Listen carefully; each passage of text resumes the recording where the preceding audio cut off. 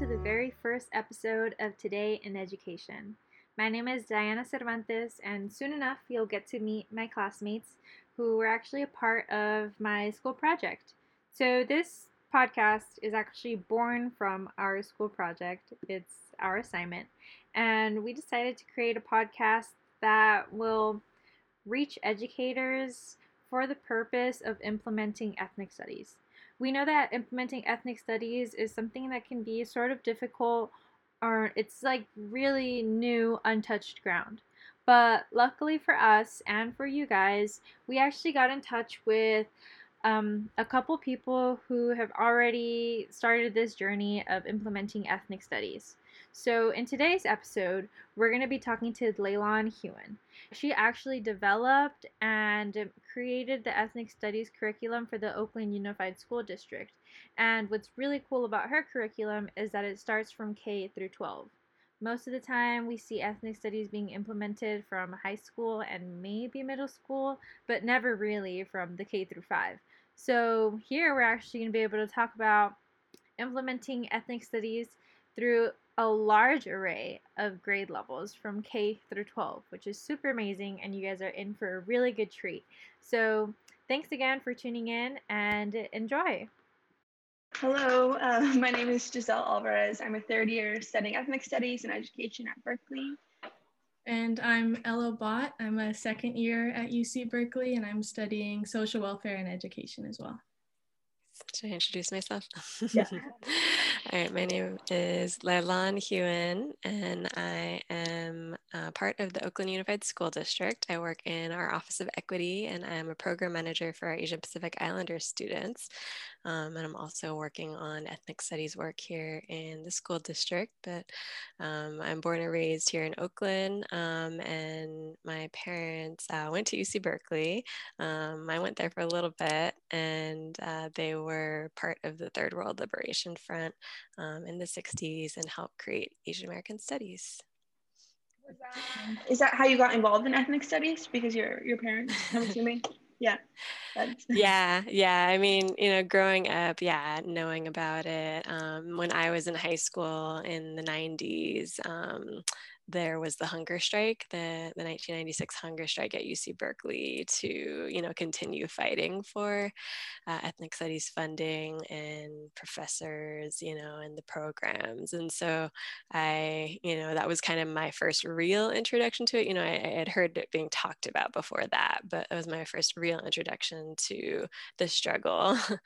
And so, was there, when people were protesting and rallying, and after people were arrested, and it was an education, it was a lesson in what was happening in universities across the country. And then when I went to school at Columbia University, students right before me had just protested and struck to establish ethnic studies there. So I was able to become an Asian American Studies major at Columbia. And so, obviously there I really learned about Asian American studies, ethnic studies. I also studied urban studies, and I was at Berkeley for a year, so was able to take Asian American studies classes and ethnic studies classes at UC Berkeley before I went to college. So that's it was a little bit of a family requirement that that we at least take the classes, if not major in. Did you know you wanted to major in something besides ethnic studies before you got to college, or? No, I came in, I think, wanting to do journalism. And I think, connecting with the community of students who had been part of that struggle, who were graduating, they were, passing down information and knowledge about the struggle to establish the programs. And so I became part of that community, and, was very much inspired, obviously, because of my family's history. And what I'm interested in. Definitely wanted to do Asian American studies, and knowing that students have fought for these programs, it's important that we be a part of them. but that it was a critical part of my own identity development, of me learning about my own history. Because even though my parents created Asian American studies and taught some of the first classes, they weren't like teaching us as we were kids or anything. It was kind of like just embedded in our daily life. It wasn't like rhetoric, and like it wasn't like pushed on us, which I appreciated. So I actually really, learned to understand what it is, through my own process. And I mean, in New York City, if you're going to college in New York City, you have, unless you're, not looking around, um, you see dynamics of race and ethnicity and power and identity everywhere. I'm very much, a student of my surroundings, and, of course, urban studies and studying cities and studying the intersection of cities and race and ethnicity was very fascinating to me. How did you get involved, like in K through 12 education? Yeah, so actually, as a high school student, I was a student activist in high school at Skyline High School, and we were part of leadership, part of like student councils and stuff like that. And in my senior year, there were outbreaks of fights amongst racial groups in the 90s, in Oakland, in different schools and public schools in Oakland. And there were fights between like our Asian and our Black students, and like the white students and Latino students. It was like there was a bunch of racial infighting. And at the time, being a student leader in high school, we stepped up and said, "What's going on here? We actually need to be able to learn about each other's cultures and backgrounds. We don't get to do that in school." And we also learned about inequalities of education funding, right? Because some of our friends had gone to the private schools, and then we, were able to see the difference between the private schools and the public schools that were severely underfunded. And really, issues of education equity like rose to the top of my mind when I was in high school. So a bunch of friends who also experienced all of this, and I pledged to come back to the Oakland Unified School District and become, educators and help transform our schools. And so we did. A lot of us did, and so most of my friends are teachers, but I ended up, working in the equity work.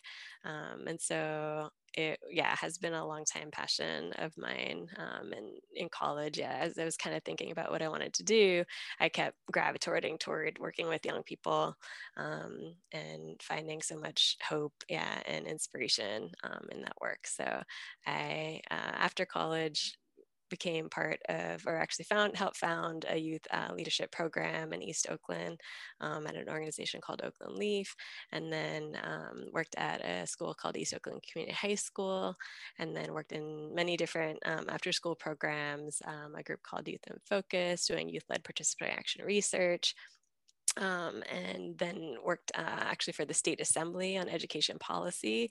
And so just got all these different experiences of working in education, and just knowing, from my experience, like how much work and support our schools need, to improve and kind of come into the 21st century as well. That's really cool. So you said you work with like the Office of Equity in Oakland Unified. Yeah. Can you explain kind of the policy that was passed in 2015 and the recent resolution just this year? Mm-hmm. Yeah, so the Office of Equity was started there were programs that started in about 2010 with our African American achievement programs. We have huge racial disparities, in our academic achievement. And so African American male students were targeted as students who really needed extra support. Then they created African American and female excellence programs. Now we have Latino student achievement and Asian Pacific Islander student achievement. And those came just a few years ago. And so the Office of Equity itself was established in 2017, as a broader office that was going to take on, equity policy. And so, of course, part of that is looking at how our students engaged and not engaged in school. Is our curriculum, extremely Eurocentric, and how do we change that? And so, of course, with my experience and background, bringing in this lens of ethnic studies and knowing that there had been some critical work done to finally get it implemented in high schools. Young Wan Choi, Lizzie Humphreys, educators, Marisa Villegas, a bunch of teachers had led this work to pass this ethnic studies 2015 policy with one of our school board members, Rosie Torres. And so they put forth, this plan to establish at high schools and do this ninth grade ethnic studies class. And then, that's been really successful. It's been serving, thousands of students at pretty much every high school now. We have our one last high school kind of implementing this year at most of the major high schools. And then this year, when the controversy around the ethnic studies model curriculum came up, then and along with about 20 or so plus other school districts, passed resolutions in support of the ethnic studies model curriculum and in support of the inclusion of Pacific Islander, Arab American, and Central American students and communities in the curriculum. And we also knew that we needed to move forward the policy in terms of implementing at the middle school and elementary levels as well. So that was, part of the intention of that May 2020 resolution, was to really just get moving on some of the implementation work, come up with the right timelines, figure out what needs to happen, right? Because, the work doesn't necessarily get done if people don't prioritize it. Have you noticed if the inclusion of ethnic studies curriculum has impacted the academic excellence you were talking about of Black and Indigenous students of color, and kind of the correlation between that? Yeah, I believe the ethnic studies team here in Oakland Unified did a report, looking at increased engagement in classes. I have to look back at it, to kind of pull out some of the statistics, but absolutely. I mean, I've seen it firsthand, kind of going into some of the classes and seeing how engaged the students are. We brought some of our Madison Park students to UC Berkeley for the 50th anniversary, actually, and they presented some of their work. And the TWLF veterans were there, and they just were really proud of the students and inspired by the work that they're doing. So and I've been part of the process of kind of creating the last ethnic studies class at Oakland High, and just seeing, the engagement of the students in, co-creating their own class is really exciting. I'm part of an advisory for the Race Policy and Law Academy at Oakland Tech, which I think is ethnic studies. It's not technically, the ethnic studies class there, but it's pretty much the study, of race policy and law, in society. And so that's, very much intertwined with power and race and identity and what we study in ethnic studies. So we shared some of that work that was happening at Tech as well. I think there's a really exciting infusion of ethnic studies pedagogies into the school district overall. So for example, Young Wan Choi, who's been leading our ethnic studies work for many years, he helps and to implement these senior projects for all of our students. So every one of our seniors has to do a senior project by the end of their graduation, basically, and that has to pretty much be some kind of participatory action research project in the community, or a community facing question of how do I improve things in my community. And that to me is the root of ethnic studies, as my parents have taught me. They took the university into the communities, the communities that needed help, right? That's how a lot of our projects in Chinatown got started. That's how a lot of projects, and work in West Oakland got started, was through ethnic studies, bringing those resources doing that engagement like as part of the learning and sharing the resources of these universities with our communities, and having that engagement and kind of breaking down the barriers between universities and communities, right? So that's what, to me, our senior projects are doing, right? They're engaging our students in coming up with solutions of studying our own neighborhoods, right? Studying our own communities, studying our own schools, to understand the dynamics, right? That exist within our own communities. And to me, that's at the core and heart of what ethnic studies is. That sounds like a very important project. I really like that idea. Since implementing ethnic studies like throughout Oakland Unified, have you faced any backlash from parents or members of the community just because of the implications of ethnic studies? That's a good question. Thankfully, I personally have not experienced that within Oakland Unified. I mean, we have, about 90% students of color. So, and the very few white students that we have, most of them are more race conscious, not all of them, but most of them, because, often they're choosing to put their kids in public school. They want their students to grow up in diverse communities and learn about other cultures. So we have a pretty welcoming, I think, environment for the most part in Oakland Unified. I think, what came up with the May resolution definitely was some pushback from the conservative Jewish community, who don't really quite understand what ethnic studies is, who are engaged in a 70-year battle with Palestine and don't want Palestinian perspectives to be shared, basically. So that was the only push setback that we received. But, the measure passed overwhelmingly. People generally support ethnic studies and learning about all of our different diverse cultures.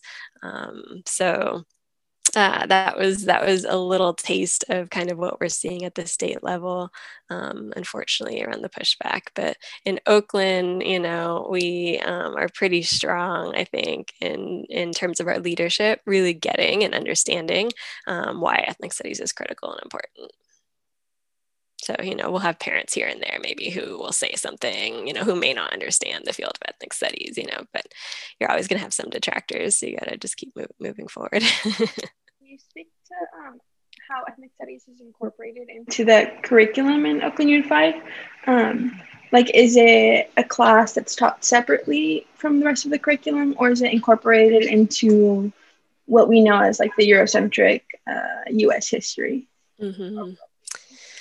Yeah, so right now it's fully developed as a ninth grade ethnic studies class that exists at every high school. That is optional. So I think in some schools it may be required, but I think in a lot of schools it's, students choose into it.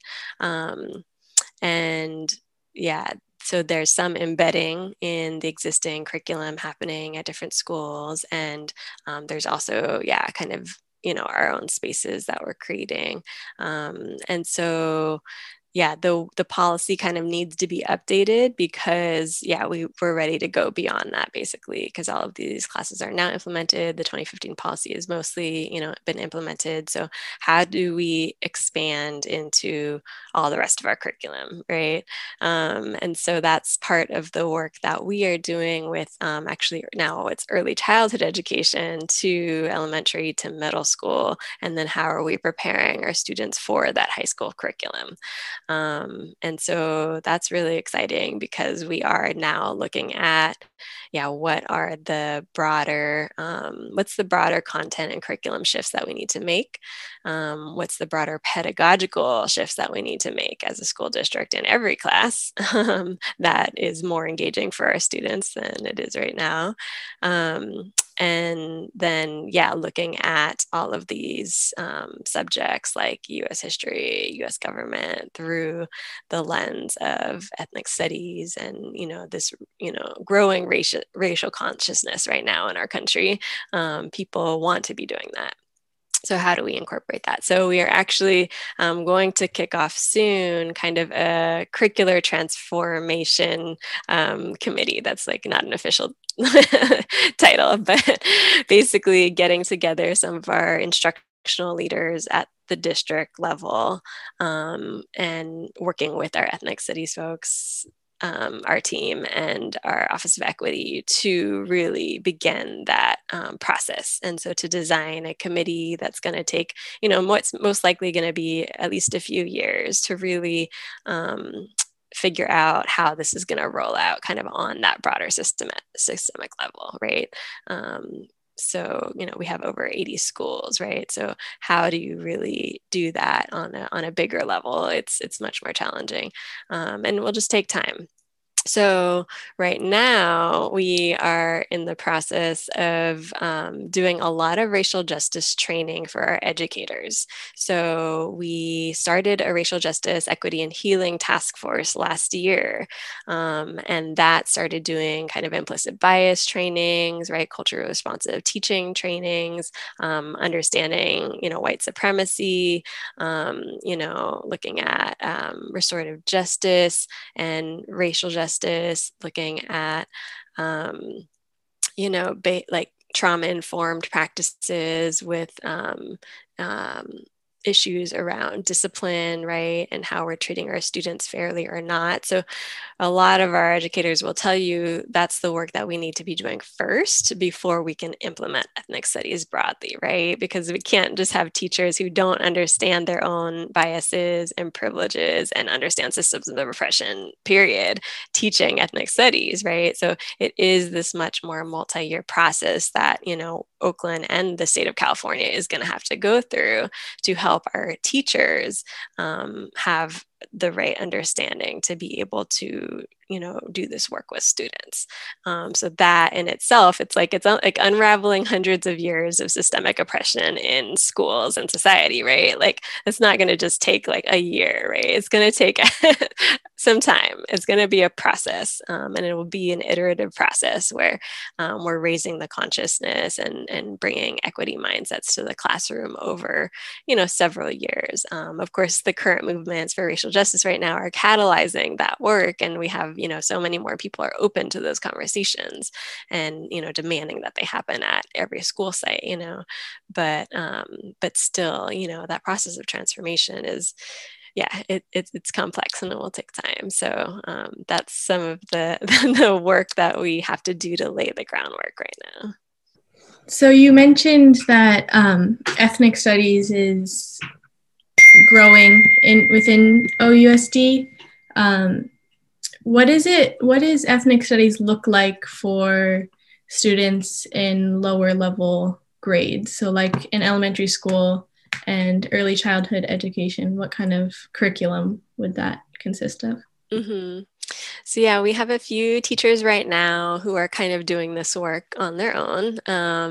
And so we're really excited to pretty much next month kick off the first cohort that's being supported by the district of early childhood educators, elementary and middle school teachers, to begin to build out the standards at each grade level for what this work should look like. So we're really excited about that so that we can have some guidance for all of these teachers, many of whom are elementary teachers who have been really excited about doing this work. They've been trying to do this work on their own, but they want to, have some guidance and resources, right, and curriculum and materials. And so we're really excited to begin to build that out. But we do have a few teachers who've been doing it. We have, as part of our teacher leaders for that cohort, we have Leah Aguilera at Sequoia Elementary. She has been doing ethnic studies in her second grade class. And so she shared a curriculum with me and some units that she did on identity, with her second graders when they shut down, for COVID. It was all online, and the students were reflecting on their own identities. They were reflecting on power dynamics in the playground, it was pretty awesome. Yeah.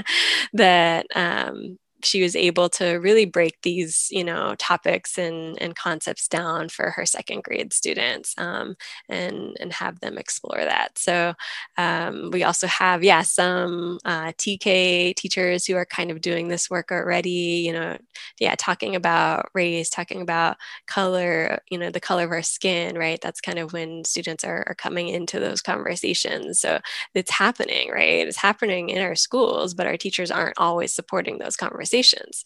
So we need to be able to do that. So there are, thankfully a ton of new books that are coming out about, racism for little kids. And so, our teachers can be using those books as a way to have these conversations with students, with their families too, so that, we can start to build those building blocks of what it means to really be, a conscious, a citizen, resident in this country, who understands racial and social dynamics that are happening and exploding right now, right? So, at every level, we know, right, that our students are already processing and experiencing these things, but we need our schools to be able to, support them in that development.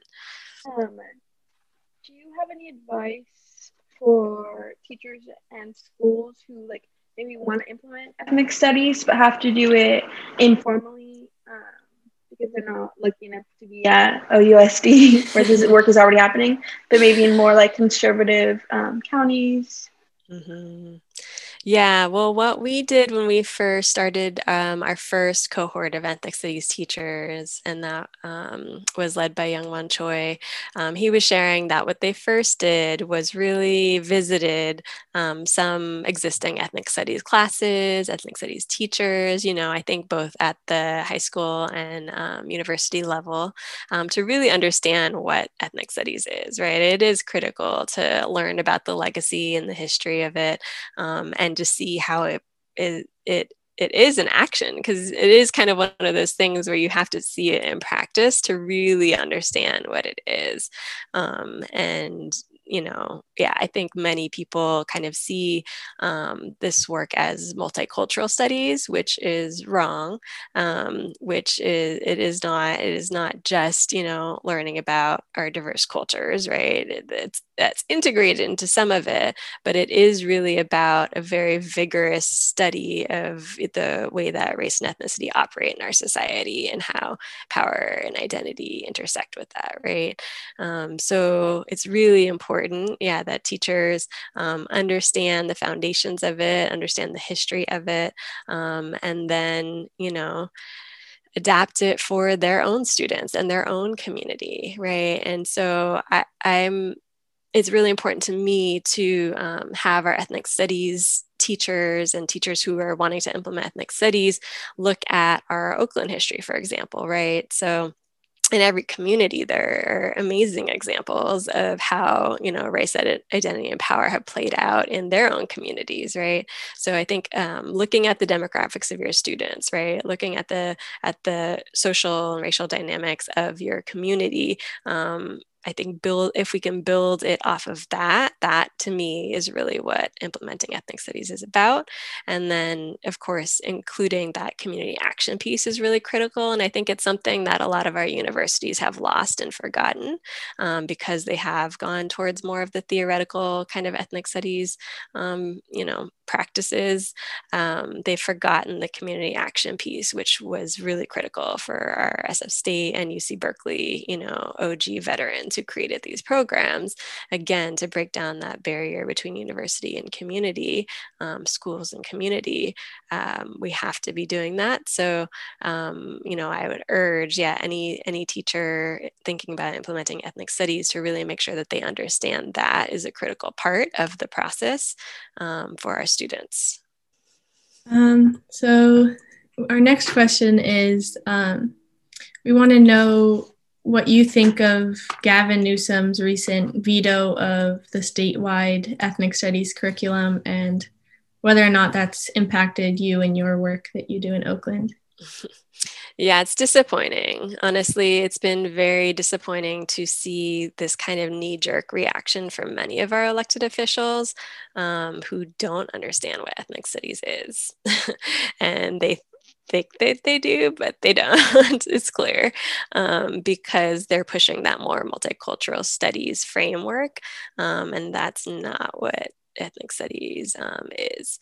So, yeah, I was highly disappointed to see that from Gavin Newsom. That was the initial reaction from Tony Thurmond, but over time, he's met with the community and understood a little bit more about, I think, what the ethnic studies model curriculum actually is. And so, they're responding to a very, well-funded conservative Jewish lobby that does not want the voices of Palestinian people to be in our curriculum. And that's really unfortunate. We have a lot of progressive Jewish allies, who are standing with our communities for ethnic studies, but it's really sad actually to see that 70-year political battle is now impeding the process of implementation for California students to be able to take ethnic studies in many, many schools and districts where there isn't any, right? For Oakland, we're moving forward anyway without all of them. We're going ahead and beyond what the state is going to ever require us to do because it's just necessary for our students to develop these skills and for them to be reflected and engaged in our curriculum. So we are moving forward in Arab American Studies, curriculum ourselves, right? We don't need the state, for that guidance necessarily, but we are fighting for other districts who don't necessarily have the resources that we do, and the people that we do in our district who have been doing this for so long, to have access to that information, because a lot of the communities that they're trying to keep out are really critical parts of California, and they should be reflected in the curriculum. So yeah, it's been really difficult to see that, but we also know that there has always been backlash and detractors from ethnic studies in every university that it's been implemented in. So I think it's not unexpected, but I would have hoped that Newsom would at least engage more with our ethnic studies leaders before he makes decisions like that. And I don't think that he has. And it is reflective of his own experience as a privileged white man who may not understand the perspectives of the majority of our students of color in our public schools. So that's why we need leaders who are from our communities to be representing us, honestly. So, that's when it counts who's in office. Yeah, but hopefully I was reading that it won't implement the implementation. Hopefully, at least that's what Jose Medina is hoping, that we can still implement on the timeline that they were planning, just that he's using it, and is probably being pressured by wealthy donors, to not let it go forward until they resolve some of these issues around Arab American studies, which, we'll see what happens. Right. Well, if history has taught us anything, it's that if the government is pushing to silence something, it must be very important. Yes, that's right. If there's anything else you want to touch on? Yeah, no, I think we covered most of it. I think, like, with the work that we've been doing around racial justice and professional development, I would just say it's so critical to begin somewhere. That background was started because of a 2011 lawsuit around disproportionate suspensions of our Black students, and so we were required to do these implicit bias trainings. But since then, like, nobody had really implemented them until I came to the school district and kind of helped move this work forward system wide. And so I think that people are just scared of talking about race, right? that applies to ethnic studies too. And I think that we have to begin somewhere. You know, we will not provide the perfect training or professional development or class like right away, right? It's part of the process of beginning those conversations with our students. And I really would hope that our educators will take this opportunity to learn from our students, because our students are way up on, you know, like social dynamics and issues around race, gender, class, all of these things, right? We just, as educators, need to be supporting them to talk about those things, have some additional background and history and knowledge, but like, it's really going to be a process of our teachers and our educators and our principals learning from our students. And if they're doing it right and they're implementing pedagogy right, that will happen, right? Because the pedagogy is that our students are the ones exploring these issues and teaching each other, right? And teaching our staff. If it's a participatory model, which it should be, that's our ethnic studies pedagogy. So, that's what I'm hoping, is that this ethnic studies work actually catalyzes the transformation of our system, because it's actually teaching our adults more and the necessary knowledge that they need to better serve our students, to have better engaging curriculum that is participatory, that's really empowering our students. Yeah, I think that you know, this work has the potential to really transform everything in our schools in that way. Absolutely agree. And it's just so amazing to see like a real life example of this being implemented, because for me personally, like my public school education was nothing like this. It was very like Eurocentric, and I can only dream that I'll be like you and I can go back and try to transform something. But thank you for all the work that you're doing. It's so critical. I mean, it's all this stuff, you know, I didn't get either in school, and, you know, had really awful, like, you know, dress up like pilgrims and Indians, like in elementary, like, it's a long time coming. Absolutely. Like 50 years, you know, since these programs started, we're finally getting it to be part of K through 12. It's pretty exciting.